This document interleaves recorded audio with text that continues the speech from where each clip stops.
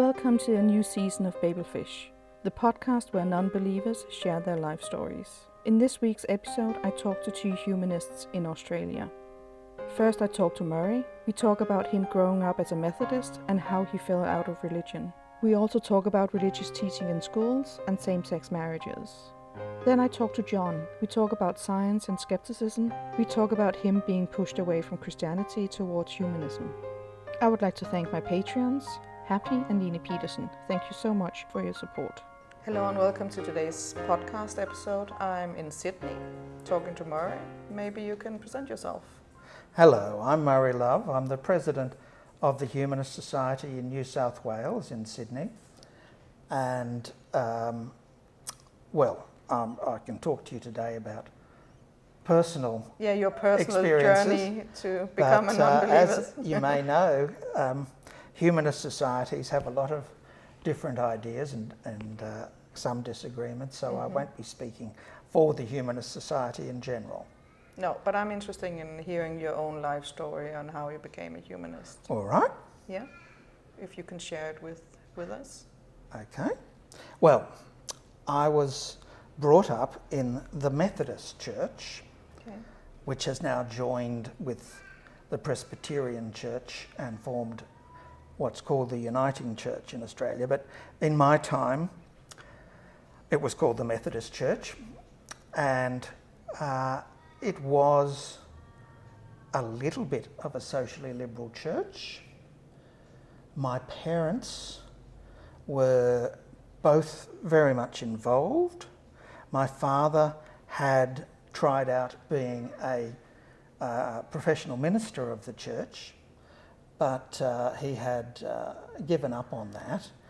But he remained what they called a lay preacher. So he would be on a roster of preachers and would maybe once every month or two would deliver the service and the sermon and so forth. And my mother came from several generations of Methodists, and I think they got married because they were both Methodists or something. And my mother had learned music, and she would play the church organ on a roster. Okay. So I have had days when I'm sitting in church and my father is in the pulpit and my mother is in the organ. So not very often, but maybe once every year or two that would happen.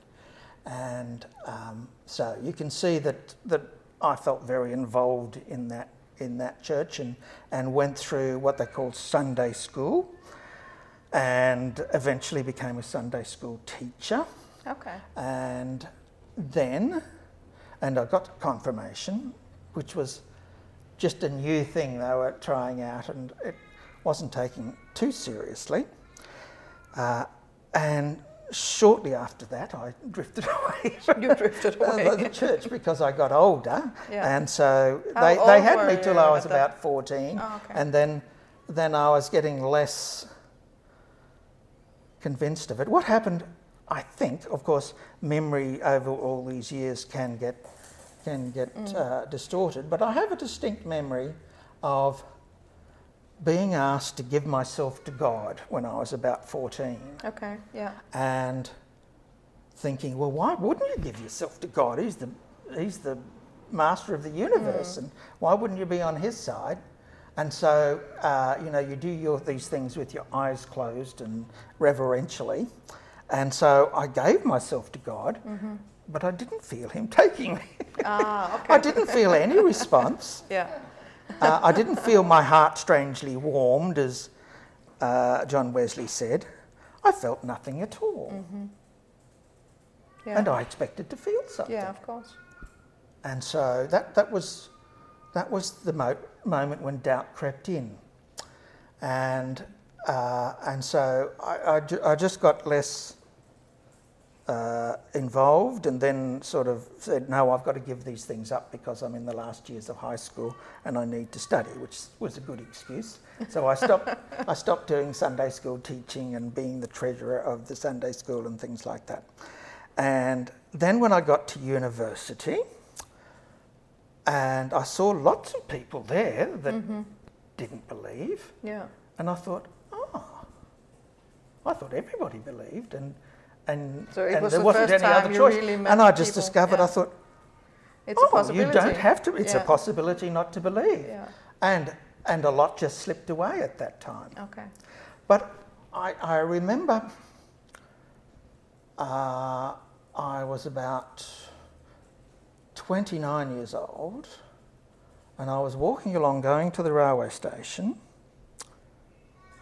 and I felt like all belief in God slipped away. Okay. Even though I had been technically a non-believer for more than 10 years, there's a lot that's just invested in your mind and things like that. And I'd kind of experimented a bit with Eastern religions and things like that. So it took a long time to just give up the idea that there was another side to the universe, as it were.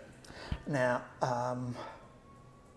my father was a strong dualist. He sort of thought there's mind and matter, and he didn't talk about spirit and matter. He would talk about mind and matter. Okay. So I was deeply convinced that there were two separate worlds of mind and matter. So that was then another long stage of getting out of that. Mm-hmm. And another long stage was, even after God had gone, I had been so invested with all these stories and images about Jesus. Mm-hmm. And so the idea of Jesus as a heroic figure, and everyone makes Jesus their own heroic figure. Yeah. And so I would buy the Jesus as the rebel and the social justice warrior, as it were. Many do, yeah. Yes. So, and then that really took that took decades to go. Mm-hmm. And then I eventually adopted the position that Jesus probably didn't exist. And then understood that, everyone's got their own Jesus, and that's a bit suspicious, isn't it? Yeah.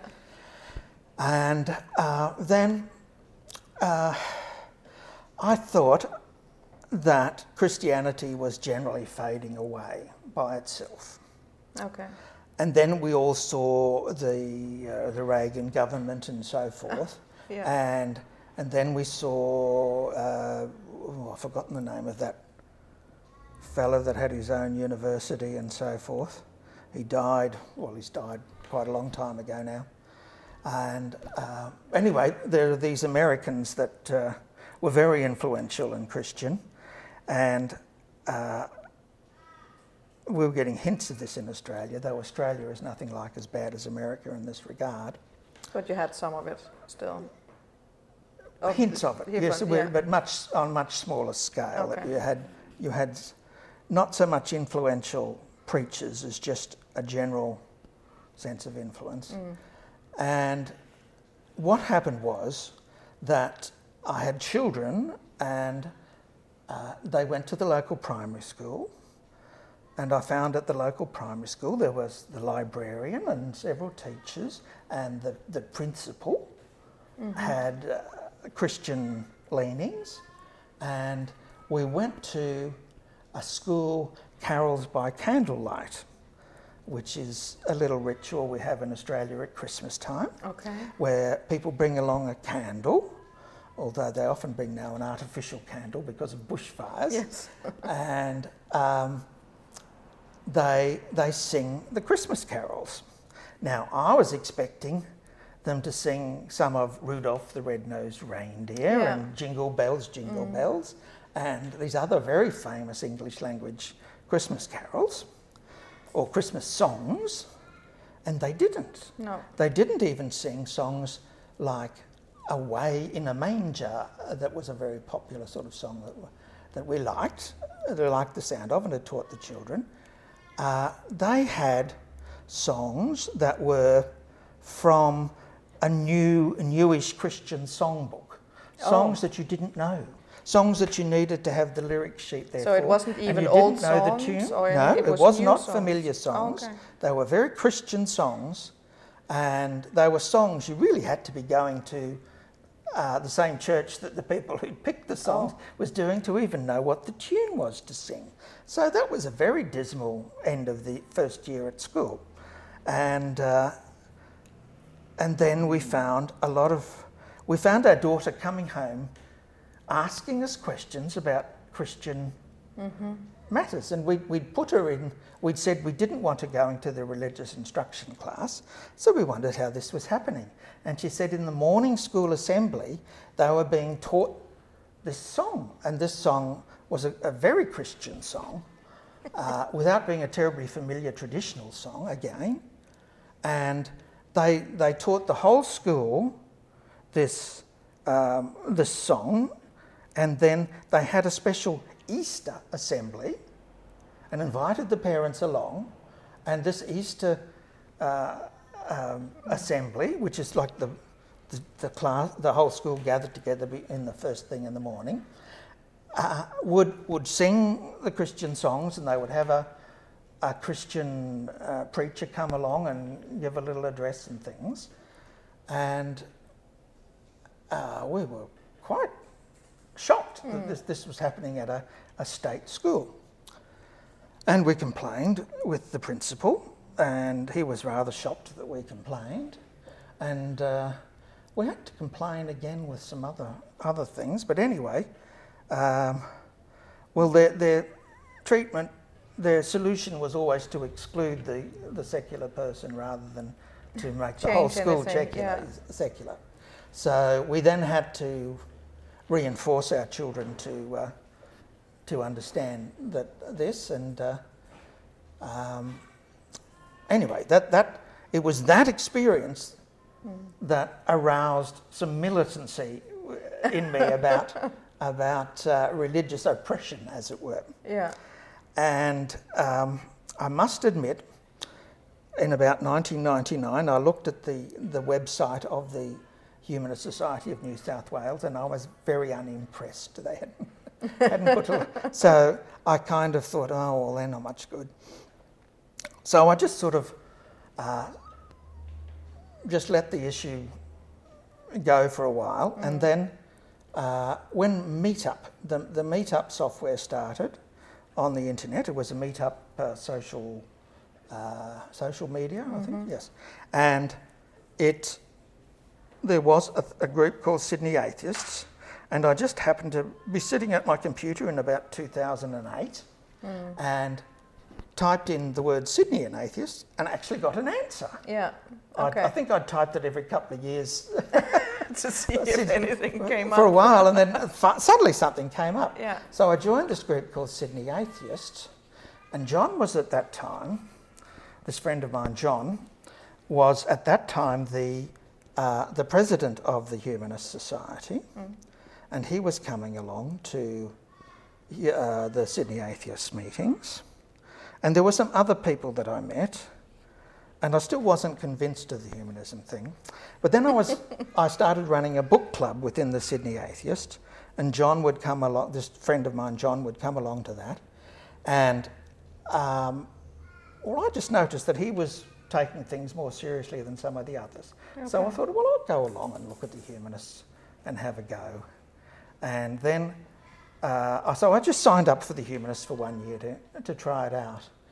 But it was just at the time that there were people around, because the Humanist Society of New South Wales had assets, owned a building and had some money, and there were people who had infiltrated the society and were being very charming and showing a great interest, but their actual plan was to take over the society and gain control of its assets.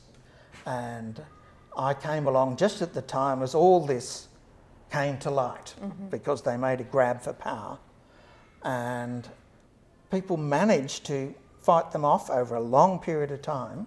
But because I'd come in and I was friends with John, the president, I got invited onto the committee in about 1 year of being here because they needed people they could trust to try and keep these other people out. So that's how I got involved in the committee. Now, at the same time, the Sydney Atheist Meetup was on this Meetup social media. I hope people have heard about that. It had well, it had some conflict problems that I was working on, but also there was a humanist meetup that was not doing a great deal. And another friend of mine within the Sydney Atheist group said, well, look, you've joined the humanists. I'm getting nowhere with this humanist meetup. Do you want to take it over? And I said, oh, all right, I'll give it a go. So I then had control of the humanist meetup in Sydney. And I thought, well, I'm on the humanist committee. So I went to the humanist committee with a proposition and said, well, I've got control of the humanist meetup. Why don't you sponsor me, give me a meeting place? And then they also paid the fees. And so I began regular monthly meetings of this meetup. And so I had to think up themes for the meetup.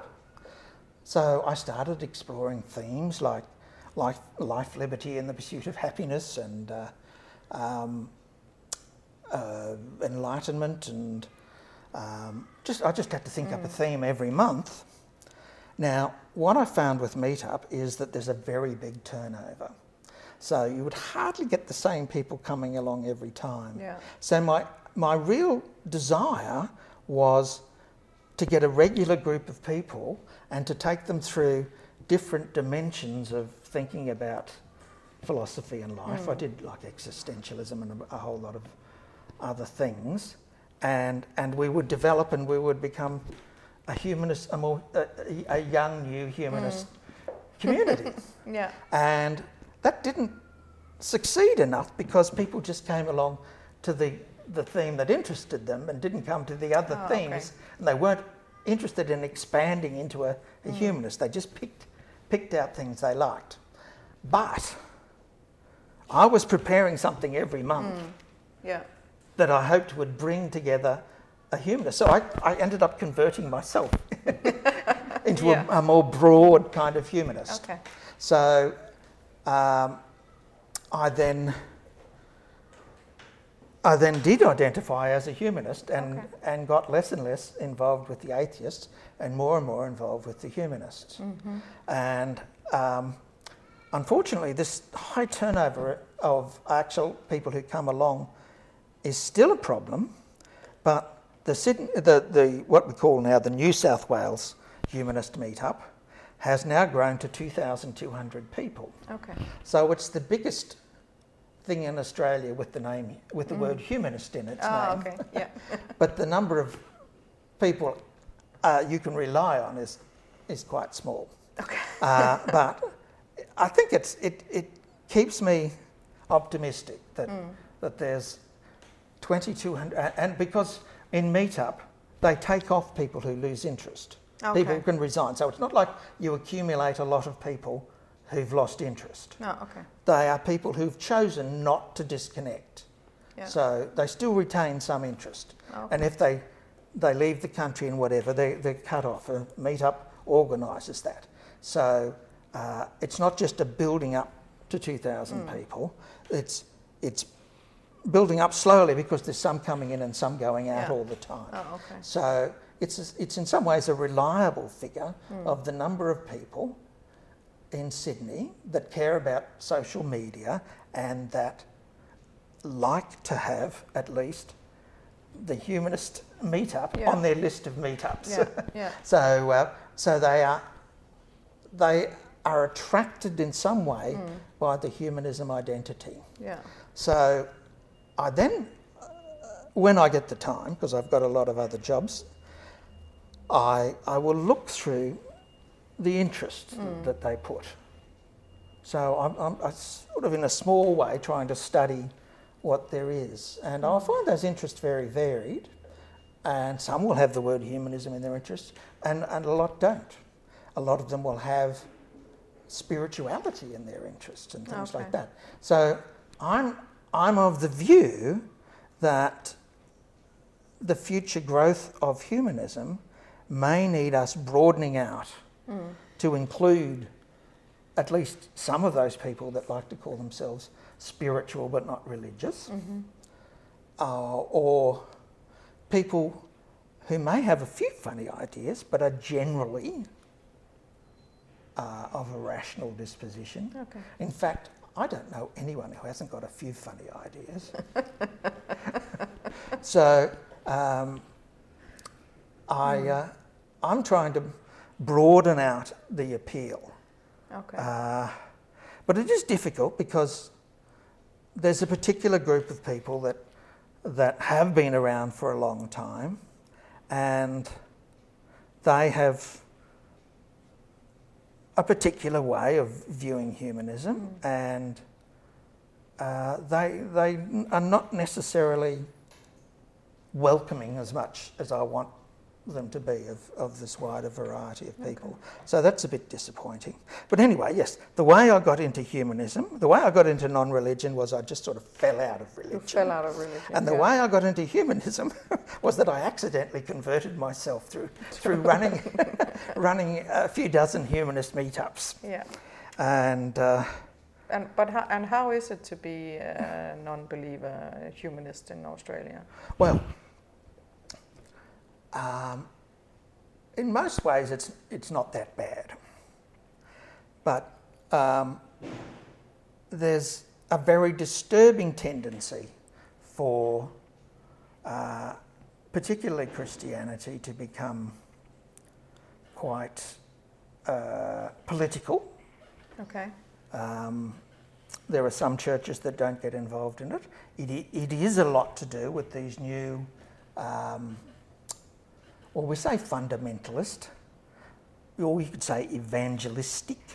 Oh yeah, or you could all say, over the world. They are all you could say those that have the prosperity gospel, or the charismatic, or the Pentecostal. We have a Pentecostal Prime Minister in Australia at the moment. Yeah. And so these groups in particular, but they will pull in perhaps groups like the Baptists and maybe some of the recalcitrant Presbyterians or something, but particularly Baptists and Assembly of God and all these kinds of things. And they have a lot of influence on the right-wing party in power in Australia. And we had a kind of plebiscite a couple of years ago over whether we wanted to bring in equal marriage for gay people and lesbian people, and the plebiscite was successful and the legislation was brought in, but there were a lot of religious people in the governing party that were upset about it, particularly because they set up a system instead of just simply seeing that the survey showed the majority of Australians supported it and they just put it through. They insisted on having this plebiscite, thinking, I think, that they would win it. And the plebiscite then became a huge political contest. And there were a few politicians who got involved on each side, but by and large the politicians stayed out of it. But ordinary people on Facebook and people within corporations and jobs and things, you had situations where corporations who were in favour of equal marriage would tell their staff, we have a corporate position, so please don't upset the corporate position. And then the staff would do it, and then the staff would be disciplined, and then they would complain that they were being religiously discriminated against. Okay. And there would be a very, I don't want to say savage, but I don't know if people will understand vociferous, but there was a very strident, perhaps, debate on things like Facebook, where anyone who supported a Christian position opposing the introduction of equality and we felt just a general rights issue that nobody should be opposing. But there are, on Facebook, people do get needlessly rude sometimes. Yeah. And so there was a lot of people who got hammered for their religious views. So there became a movement among certain parts of this religious people that they needed protection against these terrible secular people who were picking on them, you see. And so they convinced the government to bring in legislation to protect people from being harassed about their religion, I suppose. That's what they're trying to say it's about. Kind of blasphemy. But they have brought in very strange things. So the legislation has not been passed and may never be passed. It's possible because there are elements in the parliament that can block unpopular legislation.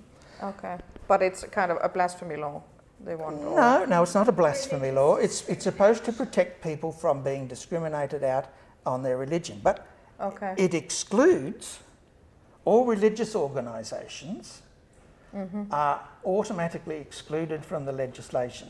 So they are free to religiously discriminate against anyone. But if you're not in a religious organisation, you cannot discriminate against them. So this is pretty obviously not right. Yeah. Now they're saying they've called it's an umbrella, not a sword. So it's there. They're saying it's there to protect people, not to attack people. Okay. But it contains things like a corporation cannot sack someone just because they spoke out against corporate policy for religious purposes, and they'll count anything as religious. If you say it's for a religious purpose, it is. It is. Oh, okay. Then, well, obviously everyone in the humanist movement is up in arms about it. It's mostly seen as aimed at gay people. Okay. Or I can't remember all the letters, sorry. LGBTQI plus or something, yes. And so people are mostly concerned about that, though obviously it will be used in all sorts of strange ways. Just like a lot of other legislation, you've got to be careful what you wish for because all sorts of other things happen. So it might be that like people who hate Muslims have suddenly found that they can't say and do what they wanted to say and do. And they can't say... I can remember an occasion years ago where a whole lot of people raised a big fuss about a Muslim school being built in their suburb and held... demonstrations or manifestations or whatever you want to call it out front of this, and had spokespeople on television and so forth, and pressured their local government council to not approve the thing, and I think they used the excuse that there wasn't sufficient parking provided or something like that. Now, I'm sure this legislation will stop people doing that, and so they won't like that, even though they think they support this legislation. So I'm not here to bash Muslims, but I'm just pointing out that people who think they like this legislation might not like it in a few years' time. But anyway, the main point is this could be defeated, but just the fact that it exists indicates that even though in your daily life there doesn't seem to be a problem, there's a problem that could be growing. Yeah. There are things that are growing that we have to watch out for. Okay. So we have another problem, which was brought in by a right-wing government 15 years ago or so, and it's called chaplains in schools. And the federal government in Australia provides money to schools to hire a school chaplain. Okay. And this is very popular with a certain number of people. And it means among other things, that the schools can have a reliable supply of religious instruction, because the churches are finding it harder and harder to get volunteers to do this.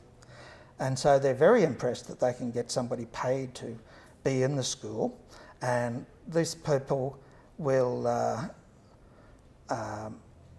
they will home in on students who might have attempted suicide and things like that, and say, oh, well, they need me. But these people, in my opinion, they've done things like Bible study classes.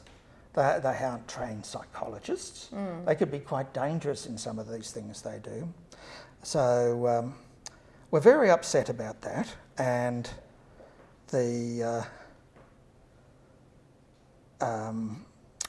thing that they emphasise is that these people can't proselytise. And proselytise is a funny sort of word, because it sounds like you can't preach religion to these people. But proselytise means you can't try to convert them from one Christian denomination to another, or from Islam to Christianity or something like that, which is a narrower definition. Yeah. So people are assured by this word, but it doesn't stop you at all from doing everything up to that point, so that you can be telling them all about Jesus and sin and hell and all this kind of thing, and not be proselytising. So we're reassured by a complicated word that doesn't mean what a lot of people thinks it means. So people get shocked by how much preaching is going on in the schools. So, we've been opposed to that for 15 years and have got nowhere. We had somebody, one of our prominent people, who won a court case against it, but only on the grounds of the way it was financed.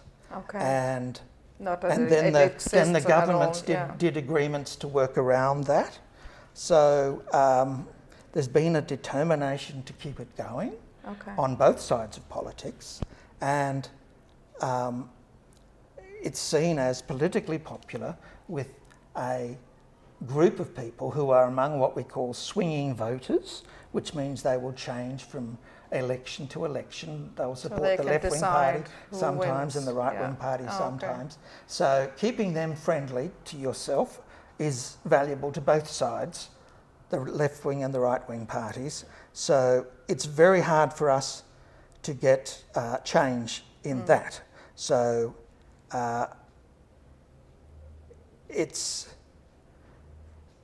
you can live your life working on ignoring these things,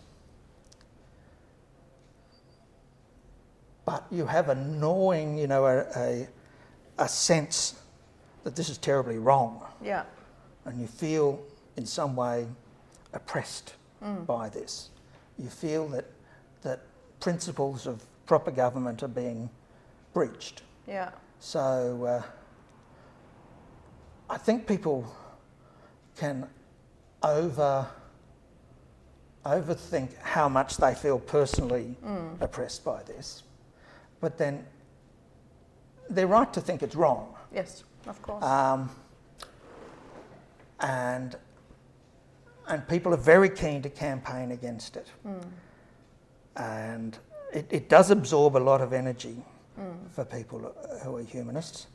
An issue we had some success on, working together with lots of different non-religious groups and things, was pressuring the census office, the statistics office, which runs a census of the population of Australia, asking people to fill in a form describing all sorts of demography issues, like their wages and their education and so forth.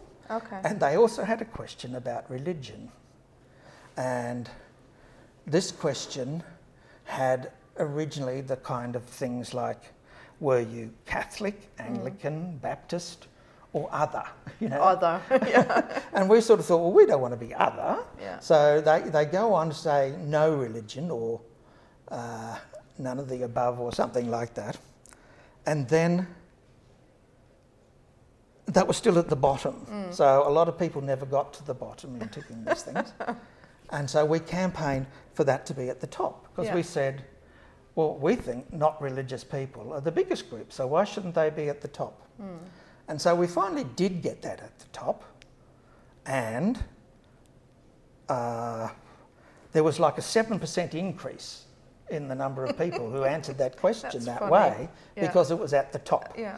So we hoped for more like a 10 or 15% increase, but it was still a very good increase, and it now shows that we are the largest religious group, being non-religious. Live stance group, yeah. Okay, yes. And we see that as a little victory, but personally I think that we have a problem that Australian non-religious people and the humanists are, well, I haven't seen that, but they seem a bit lazy compared to people elsewhere that maybe have more to worry about. But, and so they do things like, years ago, we felt we'd solved the problem of secular marriages in Australia because legislation was brought in and the government actually set up an organised department to issue licences to people to celebrate secular marriages, and these would be official marriages, and these people had the same powers as Minister of Religion to finalise a marriage. And this was great, and humanist people got involved very early. But it didn't specify you had to be a humanist to do this. And over several decades, lots of other people saw, well, this is a business opportunity. And then there were too many. And then the government started restricting who could get the licence. And there was no favouring to the humanists in that regard. So even though now I think more than half the religions in Australia are performed by secular celebrants, the humanist celebrants are a tiny few of those secular celebrants. So it's not like in other countries we know where it's specified. It's a case, like I compare to Scotland, where rather than have a government-run secular celebrant thing, they got the humanists recognised as equivalent to the religions. So the humanists could provide their own celebrants, and they more or less took over that whole secular celebration issue. So they're getting half the marriages in Scotland now. So I'd recommend anyone to go with the Scottish one, even though it looks like more work, because in the end you will get more back. But Australians, as I said, they can be lazy, and I saw this. I worked in public libraries and saw the same kind of thing, that people thought back in the 60s and the 70s that if you get the government to take over a problem, that would fix it forever. And of course, governments change, and people want to move money around and things like that. So it doesn't work out in the long run. If you hand it over to the government, rather than it being a community-based activity, you might find that it just disappears one day. So you need not to be lazy. You need to be active as a community organisation and be involved in community organisations. And 100 years ago, a great many things were achieved by community organisations. And then the idea of getting the state to do it seemed such a brilliant idea, and people got lazy, and now there's a lot of things that are hard to get going. So we need a lot more volunteers to get the humanist movement in Australia going again. And we've had that. We've had a lot of volunteers, but a particular generation is passing on, and we need to work hard on new generations, and it's not easy. We need to get more active in Australia. Now, Yeah. I think I've covered what I want to say. I think we've covered a lot of things, yeah, but I think it's a good notion to stop the interview is to say thank you, is that you need more active people. Yes, well, thank you very much. Everybody can join. Thank you very much for asking. I didn't know I had so much to say. Thank you for letting me visit you and talk to you. It was nice. Thank you. This was my talk with Murray. Coming up is my talk with John. And maybe you can present yourself. Okay, yes. Well, my name's John August. I'm one of the vice presidents of the New South Wales Humanists. I was formerly a president. I'm also involved in the Pirate Party of Australia. I host a weekly community radio show out of Marrickville in Sydney. I have quite an interest in science and geology and industrial heritage. I've delivered talks on industrial heritage. And I suppose obviously I've got myself involved in science and humanism and so on along the way. Okay, and how did you become a humanist? Okay, well, going back quite some time ago, I guess my parents, my family were into Catholicism, but not particularly worked up about it, I suppose you might say. Basically went into church for Christmas and Easter. Okay. So I don't think they were ever particularly religious, though there was the sentiment that, God existed and okay, we give him a nod sort of thing. And I think my uncle in Wollongong, my mother's brother, was a bit more serious about religion than my mother ever was, but certainly towards her later stage, you might say, my mother effectively became an atheist. So I was brought up in what might have been called a nominally vaguely Catholic household. But along the way, I suppose I developed an interest in science, and that particular sort of science was more, nuclear reactors and space travel and this sort of stuff. And, as to why I developed that interest, you just have to take that as a given. It was something that somehow resonated with me. But at that time, there was no particular conflict with my religious beliefs. Okay. So that was what happened at that stage. Now, somewhere along the way, I guess there was the whole thing of Life on Earth with David Attenborough that was on TV. I think David Bellamy was another person there. In spite of the fact that my interest was, as I say, in space travel, nuclear reactors, those sorts of things, I did develop quite a fascination for that side of science, biology, evolution and so on. So that's all quite interesting and fascinating. Yeah. And then somewhere at school, there were actually Christian fellowships. And on the one hand, I was nominally, I guess, a vague sort of Christian believer, but I did go along to these Christian fellowships at school. And I have to admit, I didn't have terribly good social skills, so when you go along to a Christian group, you can access, I guess, a community of people who, ideally you get along with. So you belong to a group. Yeah, you belong to a group, and that's sort of one way of accessing that. Yeah. And as I say, some of these Christian groups were more Protestant than they were Catholic, and you actually had people in them who were of the creationist stripe.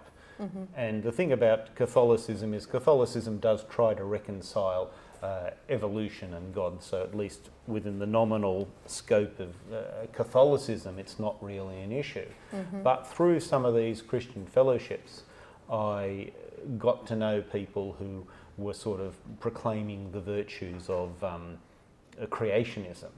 Yeah. And that was sort of a source of tension that I guess these Christians were outside of the Christianity I was used to, who were sort of pushing for, the worth of creationism and also devaluing evolution. As I say, till that point I'd never really dwelt on any conflict myself. No. But when they started to point this out to me, rather than drawing myself towards a version of Christianity that was creationistic, it sort of ended up pushing me away from away from Christianity full stop, because I thought, well, hang on, evolution makes sense, science makes sense, and along the way, I suppose there were the other things that also happened. I think you start to reflect about the nature of prayer. If God doesn't answer your prayer, why are you bothering? How is this a useful concept? That sort of didn't make sense. And I think there was an experience somewhere along the way similar to Murray, where all these Christians were sort of encouraging me to, become much more serious about my relationship with God and, become a much stronger Christian. Mm-hmm. And there was a time when I thought, all right, God, I'll now be a Christian. I'm willing to sort of embrace that. Yeah. And I guess just like with Murray, it wasn't like my perceptions changed as a result of my internal change. I mean, metaphorically, I flipped a switch inside myself, and nothing changed that I noticed. So between all those things, that sort of, I guess, pushed me away from Christianity into what you might call science and evolution. Yeah. But what else happened along the way?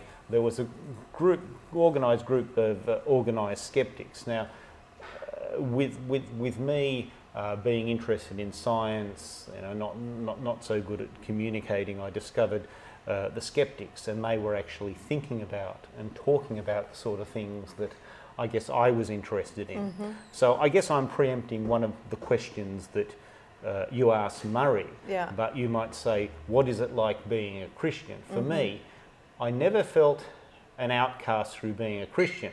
I more felt an outcast through being the person who is into books and is into science and those sorts of things, where none of the people I really hung around were very much into that. Whether I was religious or they were religious was never much of an issue. It was more the science part. It was more sort of being a bookish, nerdish, sciencey sort of person as compared to the people around me who weren't. Mm-hmm. So when I first discovered the skeptics, it was sort of like a breath of fresh air. Mm-hmm. But, not going into too many details, I did have some very bad experiences in the skeptics. Okay. And I was sort of looking around for other groups to become involved in. And I recognised that it was more that basically the bad experiences I had in the skeptics took me towards the humanists. And one of the things about the humanists at the time was not so much that it was religion as compared to not religion. Shall we say they were more into the social sciences. And the thing about the skeptics was that the sentiment was more charlatan of the weak, I suppose you'd say. Oh, okay. The anti-vaxxers are wrong, don't we know that? The anti-fluoridators are wrong, don't we know that? Yeah. And they did try to talk about philosophy, they did try to talk about religion, but the skeptics also, they tried to steer away from scrutinising religion that strongly, believing in personal freedom and that sort of thing. So the humanists did actually provide something that was a bit more relaxed and mellow, and when the humanists think about philosophy, when the humanists think about religion, somehow it feels more legitimate to me. Yeah, okay. While the skeptics focus on charlatan of the week or charlatan of the month, and when they talk about philosophy or religion, it's a bit more forced, it's not really what they're about, I guess you would say. Well, certainly this idea of embracing science, embracing evolution and so on, there's a bit of that going on with the skeptics as well. So I guess rather than the skeptics, the humanists were a place to sort of to become a part of, to become a part of a group greater than myself. And so over time I did get onto the committee, and then over time I did become the president. And the paradoxical thing was somewhere along the way I wanted to become vice president. But I actually found that the competition for vice president was actually stronger than the competition for president. Okay. So it's one of those weird committees. Different committees have different feelings to them. But at the time, it seemed like I'd actually be more successful trying to become president than I would be trying to become vice president. And as for why I particularly wanted to become president, I'd have to sort of hunt my brain to try to figure out why I wanted to sort of develop within the humanists. Partially it was because I guess I wanted to try to do some good myself, and maybe I was trying to compensate for the bad experiences that I had in the skeptics. But unfortunately, about the time I became president was also the time that we had these people trying to take over the group as well. Yeah. And that was sort of a very difficult time. So, that's sort of the experience I've had that has sort of brought me to this. And then over time, I guess I sort of ran out of steam, and then another person took over as president, and now finally we have Murray as president. So you've heard what Murray's had to say, and I guess I can sort of see where he's coming from, that his approaching things from what you might call more of a soft social sciences point of view rather than believing strongly in, these people are wrong and sort of believing in outreach and that sort of thing. Yeah. I suppose that's sort of more or less what's brought me to where I am. I suppose I was interested in evolution.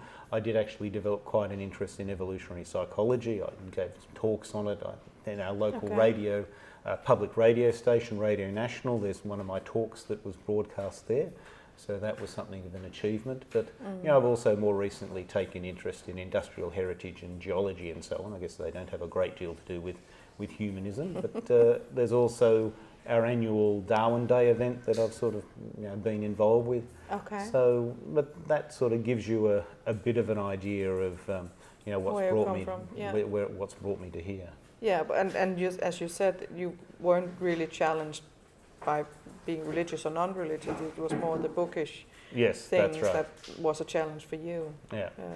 And in general, it's not that we've talked about it before, that it's you can be a non-believer in Australia, but there are some structural things in the Australian society where... Yes, what I'd say is it's very easy to be an atheist and do what you want to do. Yeah. But for I guess atheists or humanists as an organised group to be taken seriously by some of the institutions in our society, that is hard. Yeah. So I think you'd say the group is like marginalised, I suppose, but individuals are not disempowered. Okay. Yeah. So you need to be taken seriously.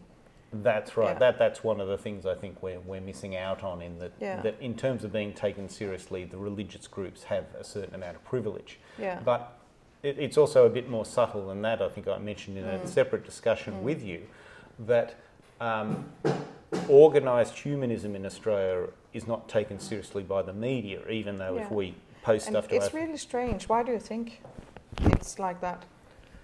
Do you have an explanation, or? Well, that's the thing. It is hard to figure out that one explanation is that we don't write good enough letters. I would like to think that's not the case, and it's not just me, but many other people who have struggled to be listened to. And another thing is that we may well have just a tradition of people who are editors of the letters page in newspapers who just don't take us seriously. Now that could be because they're Christians themselves, or in some sense they believe that we're a spent force and that we're not a significant player in society, and that they don't... too small, actually. Perhaps we're too small or something like that. I mean, those are things that I would speculate on. But put that to one side, there's, as I say, there's individuals writing letters about humanist ideas or humanist values and not particularly identifying as humanists, but using the sort of arguments we would put forward. And you could say, we do not have a monopoly on reason. It's just the way we sort of collect things together as a package and we try to present that package. Yeah. And I think there you could say we have a unique collection or a unique package, but no particular idea, no particular ideas in that are something we have a monopoly on. Yeah. And so, but what I've also said is, while individual letters to the editor can get in that talk about topics that we are sympathetic to, the fact remains that in terms of be it stuff on TV or in the newspapers, it's the religious commentators that seem to have first bite of the cherry. Yeah. And it's very rare that you actually get basically commentators of an atheist or humanist variety that really get a look in. Very occasionally you will get people who, in a sense, are already public figures, and maybe they will get a look in and be able to talk about these things. But that's more because... But they have to be famous for something else. But basically they're public figures first. Yeah. And then the media will put microphones in front of them when they start to talk about atheist or humanist issues. Yeah. You really get... I can't really think of anybody who, in a sense, was an atheist or humanist first and not a public figure who gets much media coverage here. Okay, that's kind of... It's interesting. It's really different from Denmark, where we are actually are in the media and present, and our president is interviewed frequently. Yeah. So it's really odd thinking about it from my perspective, I would say. Yeah. Okay. Yeah, but thank you very much. It was interesting to hear your story as well. Okay. All right. Well, thank you. Well, enjoy the rest of your stay in Australia and the rest of your trip around the world. Thank you very much. Thank you for listening. In order to continue the podcast, I need funding. Remember, you can support Babelfish by becoming a Patreon. You can follow Babelfish on Facebook and Instagram. You'll find the links in the episode description. Until next time, be a happy human.